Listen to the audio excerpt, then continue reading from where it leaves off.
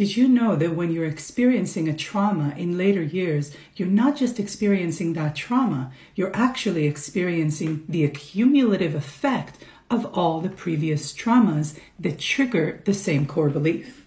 You see, our mind is like a web where everything is connected with everything else. Think of a spider web where one thing is connected to the other. And so the traumas are registered along the same path.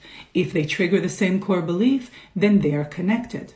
So let's say you had a recent experience that was even a little bit traumatic, like maybe a fender bender, and you're wondering, why am I feeling such intense feelings? Why am I so scared and feeling out of control? Why can't I let this go? It's because you're not just experiencing that recent experience, you're actually experiencing the accumulation of all the previous traumas that triggered that same core belief. So what does this mean in terms of trauma release? Well, what it means is that if you want to release a more recent trauma, it's best to actually take it all the way back to the original. That's the root that's keeping it all together, and release that.